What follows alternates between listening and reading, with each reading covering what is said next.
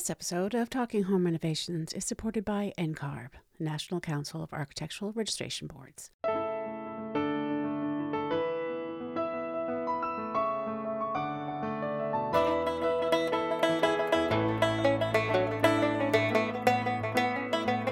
You are listening to Talking Home Renovations with a House Maven. Is it time to renovate your house, but you're worried that you don't really know what you're doing? This is an educational and entertaining podcast that will ease your fears. Or maybe you just love hearing about home renovations like I do. I am your host, Catherine McPhail. I am an architect. I practice in Eastern Massachusetts. On the show, I interview other architects, vendors, contractors, and homeowners to gather tips and stories about home renovations. You can learn about materials, systems, sustainable practices, what to expect, what to avoid, and how to make the most of the money that you'll spend on your renovation. My guest this week is Mike Maines. Mike is a residential designer and a writer from Maine. He's been involved in the Pretty Good House movement, along with Emily Mottram, who you may remember from episode 62, The Pretty Good House Renovation. I talked to her last summer. Emily and Mike and their colleagues have put out a book called A Pretty Good House, a guide to creating better homes. So creating better homes is definitely a dream of mine, and I can't wait to get my copy of the book. I find it all really inspiring. I'll put the links in my show notes, and now here's my conversation with Mike.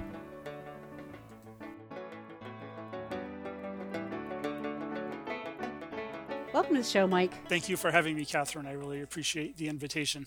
Yeah, I am so excited to talk about your book, which I've already pre-ordered. Oh, great. And I've been waiting for. So yeah, I'm really excited to show my clients, because I think this is the way I would love for the minimum for people to start thinking about their homes. So when they're improving their homes, not just improving the flow and improving the look, but improving the actual performance of the home, right? So that's kind of my take on what the Pretty Good House is all about. But since you're the the man who knows about it, why don't you explain it to everybody? Yeah. No, I think you're already doing pretty good houses in your practice.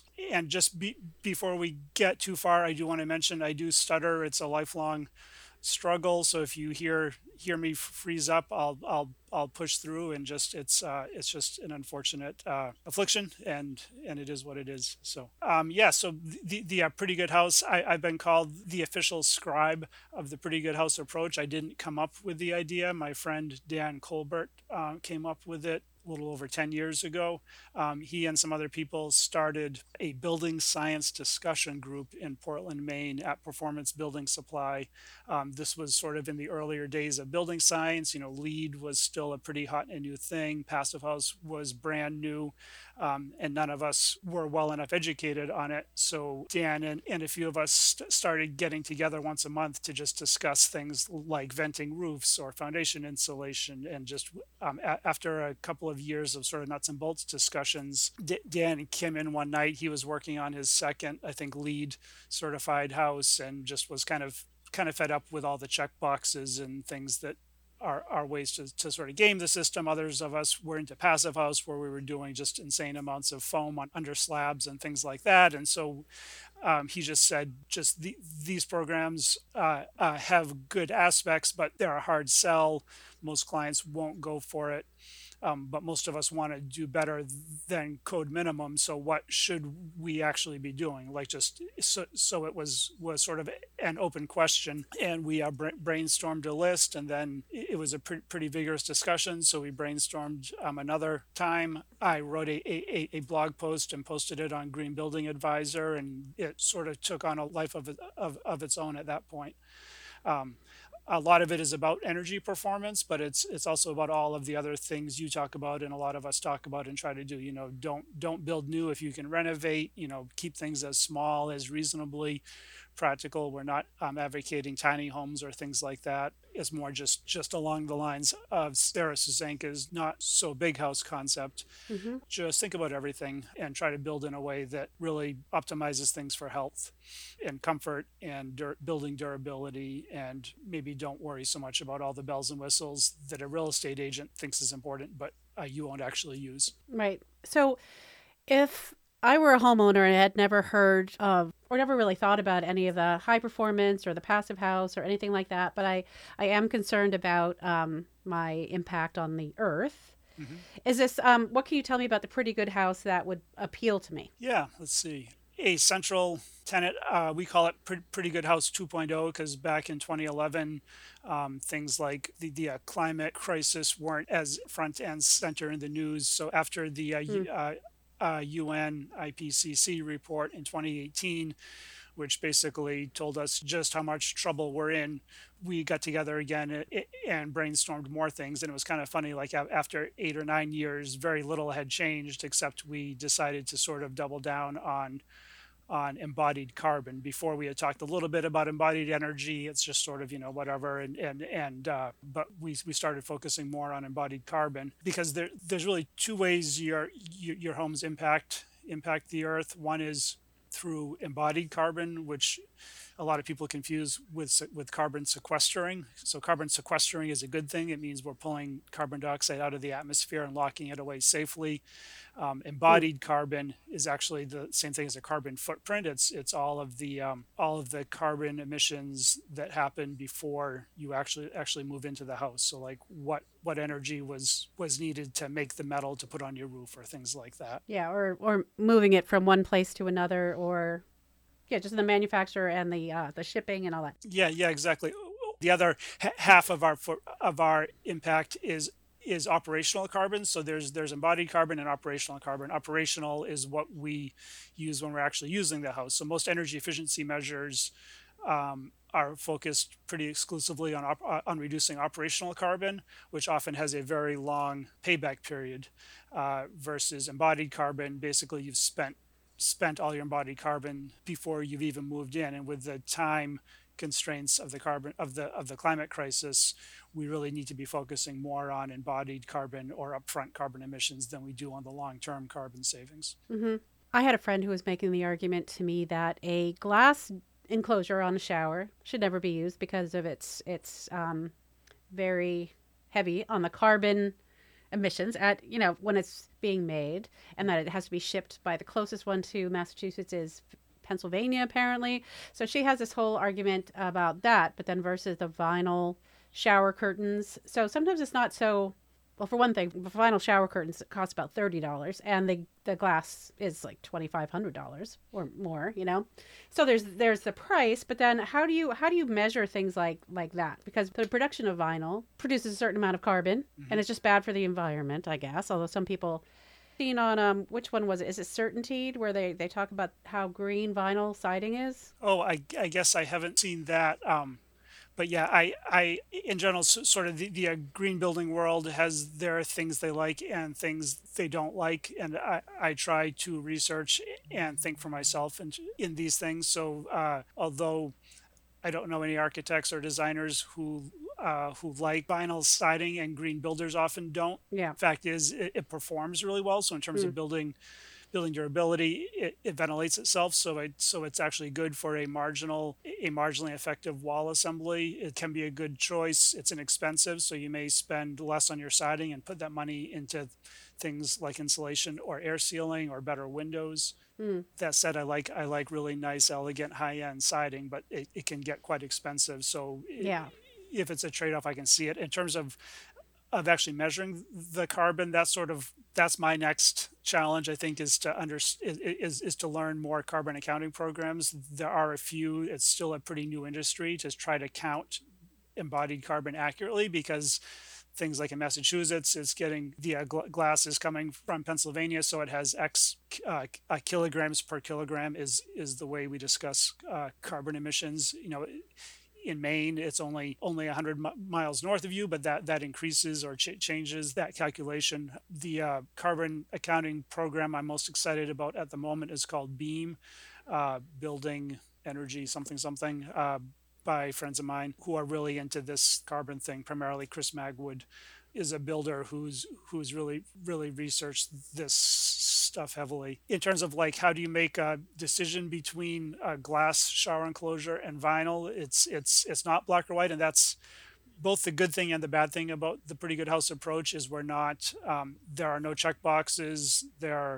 There are no yes or no. There are a few yes or no questions, but even those, it's sort of it's more like a voluntary program or a guide to help decision making. So like you might say that vinyl shower curtains have plasticizers, which so or in creating the vinyl itself or polyvinyl chloride releases dioxins and other toxins, and then adding the plasticizers, which off gas over time.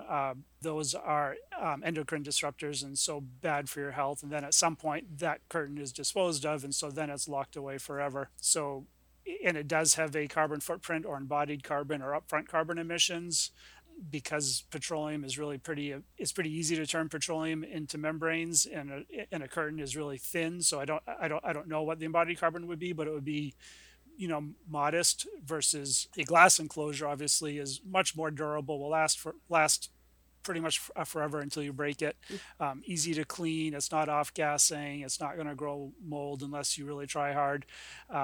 So good for indoor air quality. It has a lot of benefits, but it takes a lot of energy to melt sand and turn it into glass. So is the trade-off worth it or not? And I think sort of my where I've arrived personally at in terms of design, I think matches the Pretty Good House pretty closely, which is first, prioritize occupant health.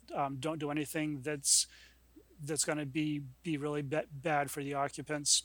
Second to that is worker health.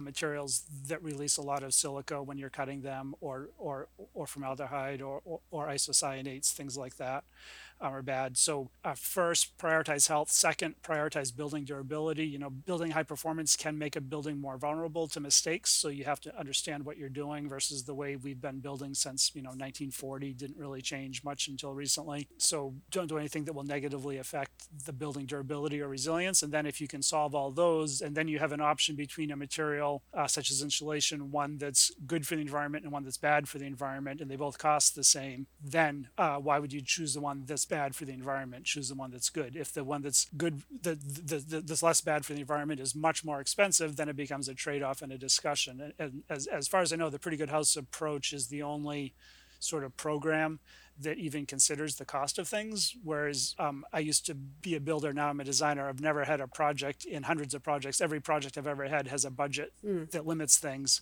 But I don't know of any programs, Passive House or LEED or Energy Star, none of those consider cost, yet cost is one of the biggest things we think about when designing and building a house. Mm-hmm. Yeah, I do find that in the choices that people have made, budget has had a lot to do with it, and a lot of the reason why they didn't end up going with what I consider to be the more favorable choice. We're going to take a break to talk about our sponsor for this episode, the National Council of Architectural Registration Boards, also known as NCARB. For those of you who don't know, NCARB's a nonprofit organization that's made up of the 55 licensing boards in the U.S. and its territories. So if you're a licensed architect, you would be going through NCARB at some point, and also possibly have an NCARB certificate, which allows you to apply for reciprocal licensure in all the different states and jurisdictions. So they put out a survey called the Analysis of Practice Study, and it's your opportunity to shape the future of architecture. Honestly, if you're a licensed architect, why not just fill out this survey? I'm sure you've thought about these issues that they bring up in the survey quite a lot, and now's your chance. So whether you're an architect or you work with architects, NCARB wants to hear from you. So make sure your voice is heard. Go on over to ncarb.org/AOP. That's ncarb.org/AOP. Now back to our conversation. Tell me about the book itself. Is it like a workbook, or is it an instruction book, or is it a book about the concepts? How would people use it? Yeah, we struggled with a tagline, but we ended up with a guide to creating better homes. And each of those words was carefully chosen. So it's a guide. There's a lot in it that explains why we would want to do this. Why build more energy efficiently? Why choose these materials? Why build smaller? Some of it is just sort of a general education thing. It's the authors are two architects, a builder and a designer. And so it's sort of our pooled experience of these are the questions that our clients ask over and over and over again. So let's just answer it in a book. And then we do have some examples of what to do, but what to do varies so much with climate and style and client by client tastes, aesthetics, that we try to not get too prescriptive.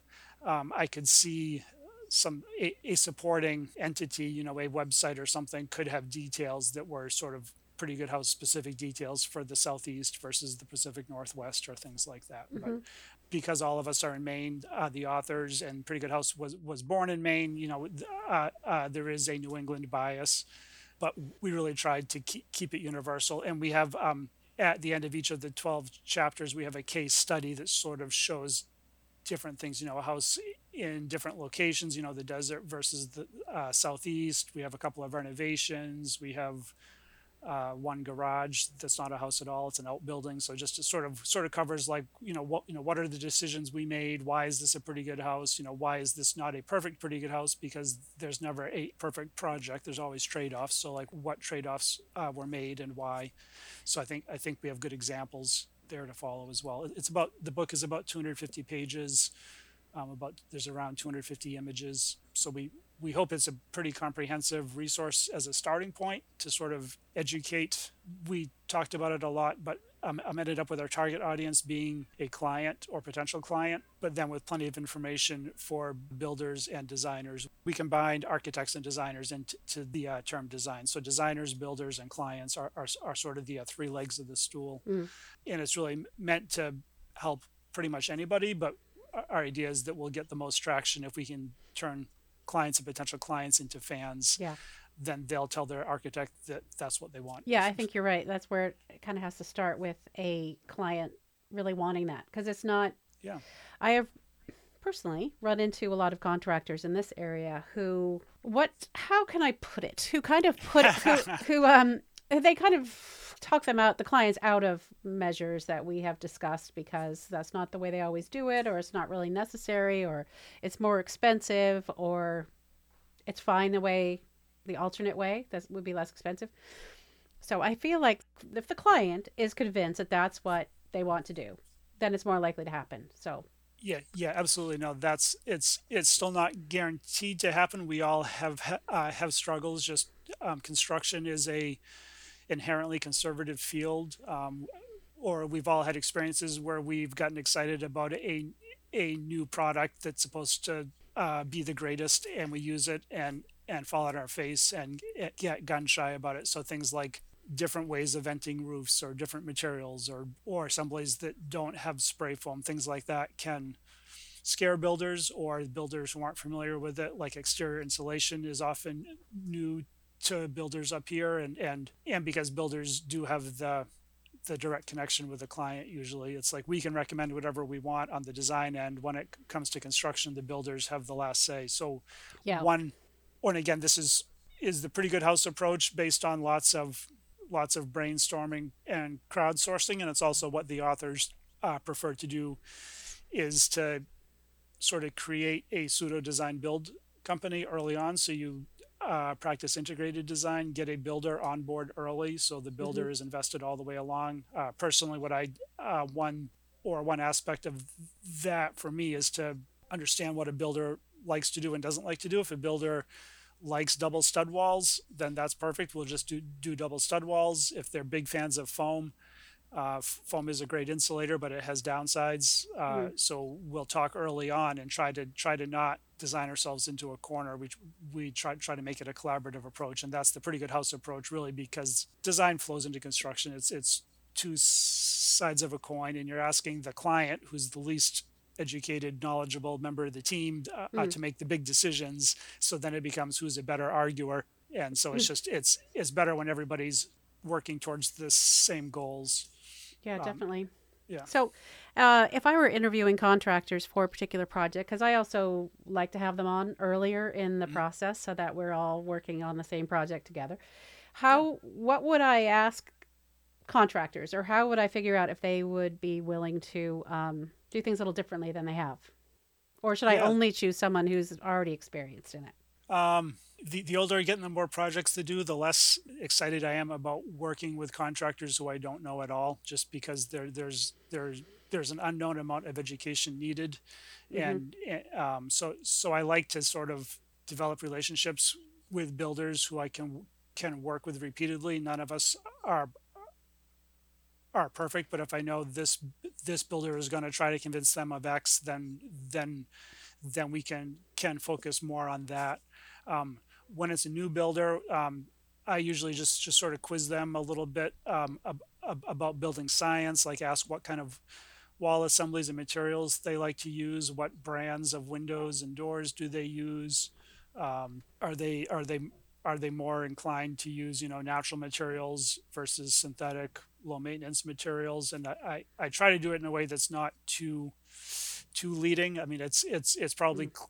clear what I want the answer to be, but just I'm trying to suss out what are their preferences and are we close enough to bridge any gaps. Mm. I don't always get it right, and I often design projects that are clean handoffs, and who knows what happens. But I try to stay involved throughout construction, so as changes come up, it can be a group discussion. So, one of my interests is possibly taking old houses that have, you know, from the 1800s, so that kind of old, maybe not 1600s, but even a 1600s house, could you possibly, the insulation is always an issue because there isn't any. Yeah. So, what do you do with that? Is it possible to add exterior insulation to a house that already has certain depth to its sills and all the rest of it? What would you do? What would you do with that? Or is that just getting it as good as possible in that situation? Yeah, that's where it's easier to come up with sort of prescriptive solutions for new construction, and we do that in the book based on building science corp recommendations. Mm-hmm. Um, when it's a renovation, it really depends on the project. A renovation may be just replacing siding, or maybe siding and windows, or it could be a gut rehab. And what level of work you're doing sort of informs how far do you go. I also end up doing a lot of renovations, a lot of older homes. My own house was built in 1830, so what I recommend for houses like ours, they're often built on rubble foundations. So that's one place I've tried. I think I've researched it probably more than pretty much anybody, and I've settled on that's the place where closed cell spray foam is the right material for the job. Just Mm. the newer formulation is not quite as bad as the old formulation Okay. of Well, closed that's cell foam. something. Yeah, and, and above grade, um, with pretty much any age house, including new houses, but especially old houses that were just they weren't made to be heated to 70 degrees with 50% relative humidity all winter. Just the way we live in our houses now introduces a lot more moisture than it used to when the house was built. Old houses, the way they dealt with that was to not insulate it. They were often air sealed to a degree with plaster, sometimes two layers. Sometimes they'd actually plaster the back side of the sheathing as well as the interior, Hmm. um, uh, which does a lot to slow heat flow. When you add insulation, it slows heat flow, but it doesn't necessarily slow moisture travel. So that's where you often will end up with peeling paint. If you insulate an old house, you'll have peeling paint. So at minimum, what I would do, or what I would recommend, is if you insulate an old house, you need to ventilate the siding with a rain screen approach, Mm. which basically introduce a gap between the sheathing and WRB in the back of the siding, so both the wall can dry and the cladding can dry. Um, while you're doing that, though, it's a good opportunity to add exterior insulation, which can be new foam, recycled foam, mineral wool, or wood fiber. Um, Mm. any of those make good insulation. When possible, I think it's safer, especially on an old house, to use a vapor open exterior insulation. So although the best bang for the buck is usually foil faced polyiso foam, that is that's the least able to dry out. And then also the foil, I found, makes the house into a Faraday cage, so it can really impact cell phone service. Mm. Um, so I think vapor open exterior insulation is better. The lowest carbon vapor open insulation is rigid mineral wool. I'm sorry, rigid wood fiber insulation. Mineral wool is also good, but it's actually relatively high embodied carbon because, again, like with glass, you're actually melting rock to create the insulation, and that takes a lot of energy. Aside from that it's a great insulator. But so wood fiber insulation is really good on the exterior. Right now, that has to be imported from Europe, but it'll be available, produced in Maine here within a few months. Mm. Interesting. Yeah. Well, so would you say your book is for everybody? Or, I think everybody should read it. I don't know if everybody will enjoy it. yeah, Um, I think our hope is that everybody can learn something from it, no matter where you are on the on the scale. If you're a completely uneducated homeowner, it's going to be very dense, but have a lot of the information you need to choose your team to design and build the house. If you're a well experienced architect, designer, or builder, but you're not into the green end of things, environmentally responsible and healthy and those kinds of things, I think you'll learn a lot. If you're already building living building challenge houses and passive houses, there's less to learn, but I think you might still find the philosophy appealing, and it may help your clients bridge the gap from, if there's code minimum is the worst house you can legally build, and a living building challenge house, so far there in 20 years there have been 2 built. It's nearly impossible to do. It's possible, but it's very hard. In between there is a balance of doing better than the worst you're allowed to, and extremely high performance. Just what's a practical level, what decisions should you make, how would you go about making those decisions. That's the kind of thing we're trying to get at. great. Well, thank you for writing the book. I'm really excited to give it to people and then maybe give it to prospective clients or people who've just signed on, and then we could have a little book discussion after. So thanks for doing that work. Yeah, you're welcome. Thank you to NCARB for their support of this podcast episode. Visit ncarb.org/AOP and contribute to the Analysis of Practice survey today. Thanks for listening. I hope you subscribe to this podcast. If you don't, please head over to wherever you get your podcasts and subscribe. And if you have time to write a review, that would be so helpful. Please contact me for any reason at thehousemaven@talkinghomerenovations.com. I love to hear from people. You could also join my Facebook group, which is Talking Home Renovations Together. And I'm on there with a bunch of people who have also been on the show, have been guests on the show, and other architects and homeowners and contractors. And so we can just talk about whatever issues people might have right there in the Facebook group. If you're on Clubhouse, come join me, 10 a.m. Eastern, Saturday mornings. There is so much information on my website, which is talkinghomerenovations.com. Head over there for transcripts, episode enhancements, other information. You want to be a guest? That's where you'll find that information, the application. This podcast is a member of Gable Media, which is the largest AEC network on the planet. Check out the other content on the network at gablemedia.com. That's GABLMEDIA.com. This podcast is a production of my architecture firm, Demios Architects, where we believe architects are for everyone. Until next time, take care.